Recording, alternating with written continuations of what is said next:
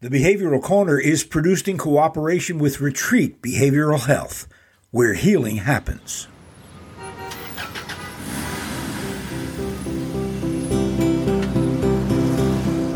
Hi and welcome. I'm Steve Martirano, and this is the Behavioral Corner.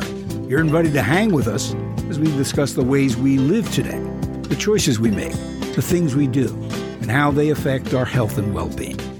So you're on the corner, the Behavioral Corner. Please hang around a while. Hello, everybody. Welcome again to the Behavioral Corner. It's me. I'm always hanging, Steve Martirano. What we talk about on the Behavioral Corner, if you're just finding out about us, is, well, everything. Really, we're a podcast about everything because everything affects our behavioral health. It's made possible by our underwriting partners, Retreat Behavioral Health. You'll find out more about them down the road. October the 10th is designated each and every year as National Mental Health Awareness Day. So who do you go to talk to about something like that but the executive director of NAMBY? And for those of you who've never heard of NAMBY, they are the National Alliance on Mental Illness, and their executive director is our guest, Kyle Carter. Hi, Kyle. Thanks for joining us. Good afternoon. Pleasure to be here. Thank you. Okay, we have a national day. That's very good.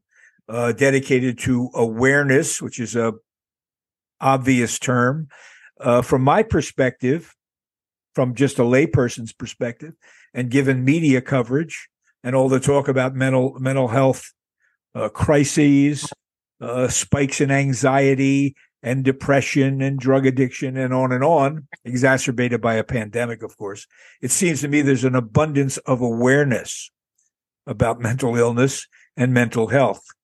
So I want to ask you, as someone who's in the field there, as a society, how would you characterize what we're doing well and what more needs to be done? Ooh, again, loaded question. I think, what are we doing well? I think as a society and as a generation, the concept of mental health and wellness is pretty much embedded. I think social media has aided in that process. So I think we're doing that well as far as creating awareness and understanding the feelings when we feel them, so to speak. So when we feel anxiety, when we feel depression, all those things, we're able to at least engage in the conversation. So that's what we're doing well, the awareness part. What we're not doing so well is understanding the value of therapeutic supports, understanding that therapy is incredibly important and that you can't always manage everything yourself. And also, as a culture, a working culture in this country, we work, but very rarely is rest or self-care or wellness really embedded as a part of our lives. So I think that's the other part. Besides accepting therapy as something that can really be a useful intervention for us, but also embedding wellness and balance, work-life balance into our lives are the other piece that I think we can all do better as a society. Yeah, it's a great answer because awareness is a kind of catch-all phrase. If I understand what you're saying about here's what we're doing well, we've taken mental illness out of the shadows where we didn't talk about it. We never even spoke about it to a place now where, as you say, we can discuss it openly as a mental health issue. Absolutely. Okay. So that leads me directly to, what it took to get it out of the shadows. And that leads to the stigma of mental illness. How would you characterize, I know it's improved somewhat in terms of stigmatizing people, but how much more do we need to go to get people from stop being terrified and stigmatize this disorder? So I think, to your point, we have come a long way. When you look back in older times, folks that had mental health issues were being treated in closed rooms and you didn't talk about it because the education wasn't there. Well, where we see it sit now today, the education is somewhat there. We're learning more and more about various mental illness and abnormalities. But where we have to go is the education has to continue in all spaces, all continuums, from 0 on to 100. We have to continue to invest dollars and invest the time, equity, and invest the thought leadership into understanding all the different types of mental illnesses that exist and how it affects everyone, because none of us are monoliths, so it affects each one of us a little bit differently. So just investing the time and thought leadership into understanding all those pieces. Yeah, we could spend a lot of time, maybe we can at some point, talking about humanity's relationship to mental illness over the years. It was not, relatively speaking, that long ago, Mm-hmm. hundreds of years, when people were consigned to horrible asylums, thrown away, and referred to as lunatics, and Mm-hmm. that was the end of it. Out of sight, out of mind. Things have changed dramatically in that period, in this period of time. But we can talk a little bit more about that later. Tell me about NAMBY and your role. How long have you been involved in NAMBY? So NAMI Philadelphia, I've been the executive director as of yesterday, 6 months. Oh, congratulations! So thank you so much. It was my anniversary. NAMI is a national organization with over 600 affiliates. So I've been in my role. It's been in existence in Philadelphia for about 5 years. I'm the first person of color to lead NAMI Philadelphia, which is, I think, noteworthy for a city of Philadelphia that's very much full of Black and brown people. So again, to have that representation and hopefully that programmatic equity and health equity, I think, is incredibly important.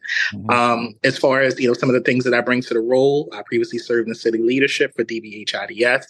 I've been a professor of psychology myself, a licensed clinician, and I've held other director level positions in the mental health space. So I bring a world of experience, and I'm blessed to be able to bring that experience to this role. As far as NAMI and some of the programmatic things that we offer everything from support groups, and that could be grief, gun violence, LGBTQI plus, youth, and a number of BIPOC supports. There's a number of the support groups that we offer. We offer Ending the Silent Suicide Prevention Program. We offer NAMI on campus, in which we're actually in several universities throughout the city, in which the students are able to mirror NAMI's board and NAMI's composition in order to offer direct service resources to the students right there on campus. Mm-hmm. We offer crisis intervention training to city police and other law enforcement, along with a plethora of other supports that if I start going all of them, we'll be here for a really long time. But I think when it comes to mental health and mental illness, NAMI is really positioned as kind of the North Star of offering a wide variety and a diverse variety of supports to hopefully affect and cure all. Oh, so clearly NAMI has a broad series of goals. You outline a couple on your website, NAMI. By the way, it's a terrific resource. Thank you. There'll be a link on the podcast so you guys can access it. And you mentioned education. You mentioned your role as advocates for understanding about this. Let's get back to the stigma of it. How problematic is that at this late date? People still have weird ideas about mental illness, don't they? Absolutely. To your point, you used the verbiage lunatics earlier. Mm-hmm. The phrasing retardation and things of that nature was used still to this day, but very recently. And what those things essentially do is it has a really negative dispersion around those that are affected by mental illness, caregivers and those directly affected. So what it more often than not does is stop people from actually looking into meaningful care. When we talked about earlier about equity and those that are deciding, I don't want to get a therapist because it's that dark stigma, that dark cloud that sits over it. So I think it deters people from really looking into meaningful care to hopefully support their mental illness and the various challenges. Now, I want to take a look at 3 areas of society and how they manage these things. Well, 3 or 4, but first there's people of color.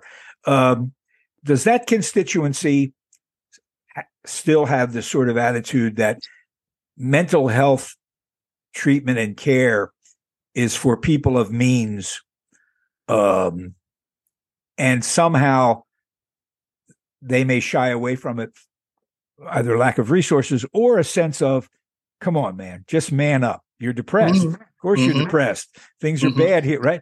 Is that still prevalent in that community? Absolutely. So what I have to preface it by saying, obviously, as a man of color, we are not a monolith, so I don't speak for everyone, but I can speak from myself and my professional experience. That I don't necessarily know if the therapeutic supports are for people of means. I think that the more pervasive issue of why people of color do not seek it is the weakness piece. You're perceived as being weak if you go with a therapist. The man up thing. And that's for all genders. It doesn't necessarily have to be for Black men per se, but I think it uniquely affects Black men. It's also characteristic of other ethnic groups. Absolutely. American. I mean, an Italian American family, when I was growing up, I mean, the idea that someone would be seeing a therapist was it wasn't so much stigmatized as it was never thought of. Nobody it was in therapy. I just mentioned people of color because across the board, as you know, in healthcare delivery and treatment, they lag behind for a multitude of reasons. Let's talk about the police. I mean, I think most people understand now that mental illness can be treated and that you can get help. But there's a point at which mental illness intersects with society that precedes all of that. And it is very often at the point of a police presence. Mm-hmm. I mean, police see more mental health issues than psychiatrists, I would say, or they're a close second anyway. How well do you think, in general, I know it's in a general statement, police are being trained to understand what's going on in a situation like that where a mental issue may be at play? Well, I'm going to start by, unabashedly giving NAMI a pat on the back, along with Philadelphia police and fire departments and things of that nature, for instituting things like something that we do, which is crisis intervention training. And that is a proactive approach to work with law enforcers that are going to intersect with those that have mental health and behavioral health challenges. And we offer different training and scenarios and things like that to arm them with some strategies so that when they intersect, they're able to handle it appropriately and preferably without violence or incident. So I think based on integrating tactics and interventions like that, we're doing better than we used to. So let's talk about Philadelphia, where your chapter is located.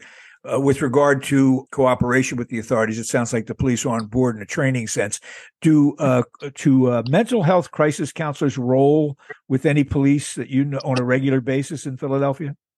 Yes. So there are, as part of CIT and associated programming, there are CIT officers that support the different districts all throughout the city. We're offering different trainings and supporting the cops as they interface. So there's ongoing trainings, ongoing strategies, ongoing interventions that are being poured into these distant districts. That way law enforcement actually have some degree of something to pull from when they're thrown into some of these very unique and sometimes very dangerous situations. Yeah. And for those people who think that this is solely a benefit for the disturbed person or the mentally ill person, it also helps policing. Because, I mean, anything that will lower the threshold of violence and death maybe is a good thing. I think more police departments should be actively involved. That's sort of a mission across the board nationally with NAMBY, right? Absolutely. To get police to work. And then I guess the final, there are so many other aspects of society, but the family becomes a major component in this. Mental illness is a family disease in a sense, and there can be tremendous collateral damage from someone who has mental health issues among their family and loved ones. What kind of support is out there for families with people suffering from mental illness? Absolutely. And you raised a very important point that mental illness and behavioral health challenges, that affects the whole person. And part of the whole person is the family, it's the community. So I think as far as NAMI in particular, we offer a number of different programs. So I will mention the support groups that we offer for families. We offer some of our signature programming, family to family, peer to peer. So we offer family to family, peer to peer, and those are NAMI signature programs specifically embedded to work with families that have caregivers or family members affected by mental illness. And we offer trainings, ongoing trainings, as well as a support group format to help support families in the ongoing battle. Because again, nobody's a monolith. It affects families differently. So what we try to do is just arm families with strategies, interventions, scenarios, and everything we can add to their tool belt to deal with all the very difficult dynamic challenges that come with working with someone and living someone with mental health challenges. So someone listening to this who might be confronting a loved one with a mental illness problem, they call someone like NAMBY and say, I need to talk to some people. Is that how it would work? Yes. So what you could do, the best way to do it is to go to our website, NAMI Philly. So that's NAMIPHILLY.org, NAMIPhilly.org. You can go in and go to the content. So first you can go to the different tabs about us, and then you can also learn about our particular program and to get a bit more broader understanding. Once you feel like you're interested in, you would just simply go to the contact us page and we would reach out to you and talk to you about our different support groups and hopefully you being able to join. These support groups are led by mental health professionals, or are they just peer? Are they all peer to peer? They are led by professionals as well as those with lived experience. Okay. And I just want to just mention, most importantly, they are all free. Yeah, they're free. I was going to get to that. Let's talk a bit about the effect of the pandemic has been negative across the board, touching every aspect of our lives. But it has had a devastating effect on our mental well-being. Mm-hmm. Are you seeing more young people or parents of young people talking about mental illness among younger people? Yes, because unfortunately, the pandemic created just such a dark cyclical effect when it comes to isolation by both the adults and the youth. So then the youth turn to social media, but you still don't have that person-to-person, in-person interaction. So that leads to sometimes some mental illness and mental health challenges. And just that lack of in-person social communicative experience also adds additional challenge. More often than not, the additions of stress for parents that more often than not had to essentially become teacher assistants because of the transition to home-based learning as opposed to being in brick and mortar. So all those things, the isolation, the different stressors on parents, and the lack of social communicative situations for youth by being confined at home, all kind of brought together a really difficult challenge for 2 to 3 years. And we're still trying to get out of it, unfortunately. Our guest is Kyle Carter. He is the executive director of NAMBY, the National Alliance on Mental Illness, on this Mental Health Awareness Day, October the 10th. Kyle, do you agree with other people who've looked at the situation of social media and said that while there's much that we can benefit from social media, it also has a downside, and it can ironically isolate people rather than bring them together? Are you seeing that among people who come for help at NAMBY, a kind of sense of isolation? Absolutely. I think there's a lot of isolation. So then people are very much stricken with the desire to kind of follow others with different ideals and things of that nature. And that just unfortunately leads to a lot of challenges, a lot of anxiety, a lot of stressors, a lot of depression, because again, there's that lack of social communicative experience, being in person, talking to people. They're just simply on a computer, more often than not directly communicating with anyone. So because of that lack, you're kind of just led by just words as opposed to any kind of substantive action.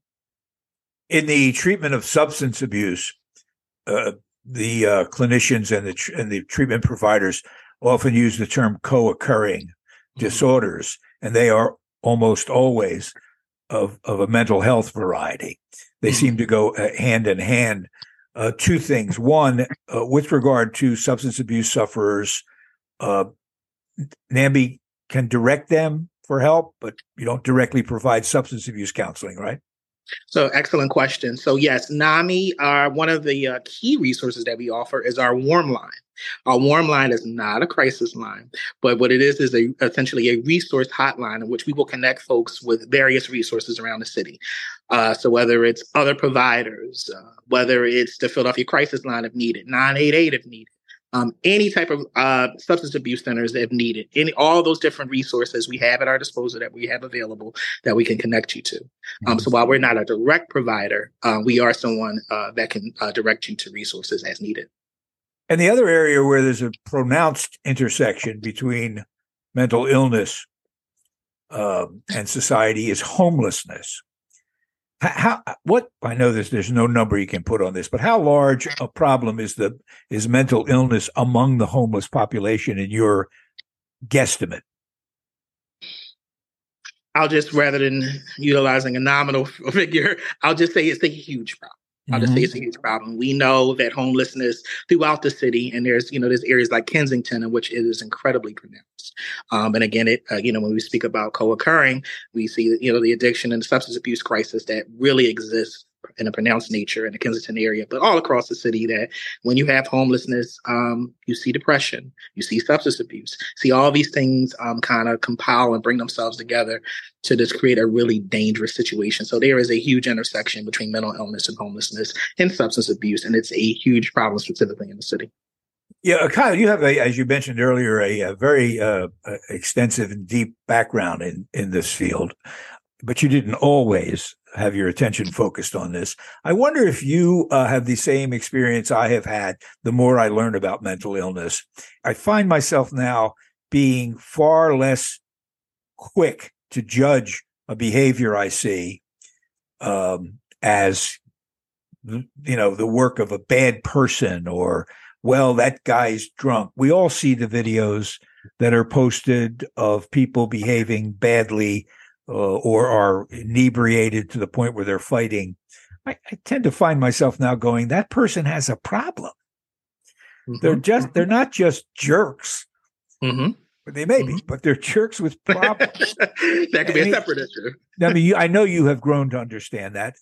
That's really the core issue here, is to get people to look at these behaviors and say they need help. Yes, to have people view people that have mental illnesses and challenges as humans. Flawed humans. And I'll tell you, one of the reasons why I pursue this work is because I come from lived experience. My mother was stricken with clinical depression. Mm-hmm. So around 11 or 12, that's something that we had to deal with. I was raised in a single parent household. So that's something at the age of 11 and 12, I got to see my superhero become a very flawed person. And we had to work through that. And I had to become very mature very quickly to help support her through that and the different addictions that came with that. So yes, my own experience is, it does humanize you. But again, it's removing the stigma as a society and seeing people as humans and not simply identifying them by their challenge. Yeah, it's easy to say that this is a character flaw and dismiss it as such. And it is not. It's a disease. It is a brain chemistry disease, a group of them. Finally, in the workforce, one of the reasons people would be reluctant to mention that they're having mental health issues is the fear of losing their job. Can NAMBY advise people on what their rights are, employment and work rights, or direct them in places where they can find out? Yeah, so we would more likely do the latter, which is directing them, say, if we're looking at the area of rights and legal supports, community legal service or something of that nature. So we would be the director, kind of a navigator in that sense, to ensure people have the right resource to learn all the information that they possibly need in their situation. And there are far more protections than they probably are aware of, right? Oh, yes, absolutely. Absolutely. And again, education is the central point of all of the mental illness, mental health, and behavioral health challenges. So it's important to be fully educated on your rights and everything associated with that. Yeah. Kyle Carter, thanks. This last thing, on your website, you have a mission statement. And yours is very, very clear and very to the point. You talk about the goal being, in regard to mental illness, mental health, prevention and cure. Mm-hmm. Now, I know you think these are doable, but really, prevention and cure of mental illness, pretty lofty. Very lofty goals indeed. And I think when we have to be reasonable when we think about the phrase cure. The cure for mental health challenges and mental illness is education.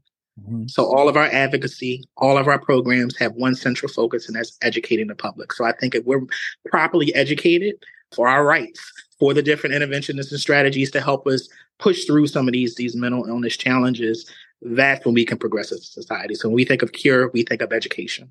Yeah, we all get better. It's absolutely doable. Kyle Carter from NAMBY, thanks so much. People want more information. They should refer to the website. We'll have a link for that. How are you guys funded, incidentally? Donations or what? Yeah, normally sponsorships and some small fundraising. But again, we have our big walk this weekend on October 7th. Yes. And then we have some ongoing things as well. Feel free to go to the website to, take a look at what we're doing, and feel free to donate as well. But yeah, just the generosity of sponsors as well as the community. Thanks so much. I hope you can come back and see us from time to time here on the corner. You're a great resource. Thank you so much. Thank you so much for your time. And thank you guys for yours as well. It's the Behavioral Corner. You'll find us wherever finer podcasts are being dispersed. When you do, check us out. We got all the shows up like a library. You can go back and look at some of the old ones. If you like it, subscribe, follow us, like us. We're on all those platforms. See you next time on the Behavioral Corner. Take care. Millions of Americans are negatively affected daily by their mental health. Retreat has served the community for over 10 years, offering comprehensive mental health programming through our mental health division, Synergy Health Programs. To learn more about Synergy, please reach out today at 855-802-6600. That's it for now. And make us a habit, hanging out at the Behavioral Corner. And when we're not hanging, follow us on Facebook, Instagram, and Twitter on the Behavioral Corner.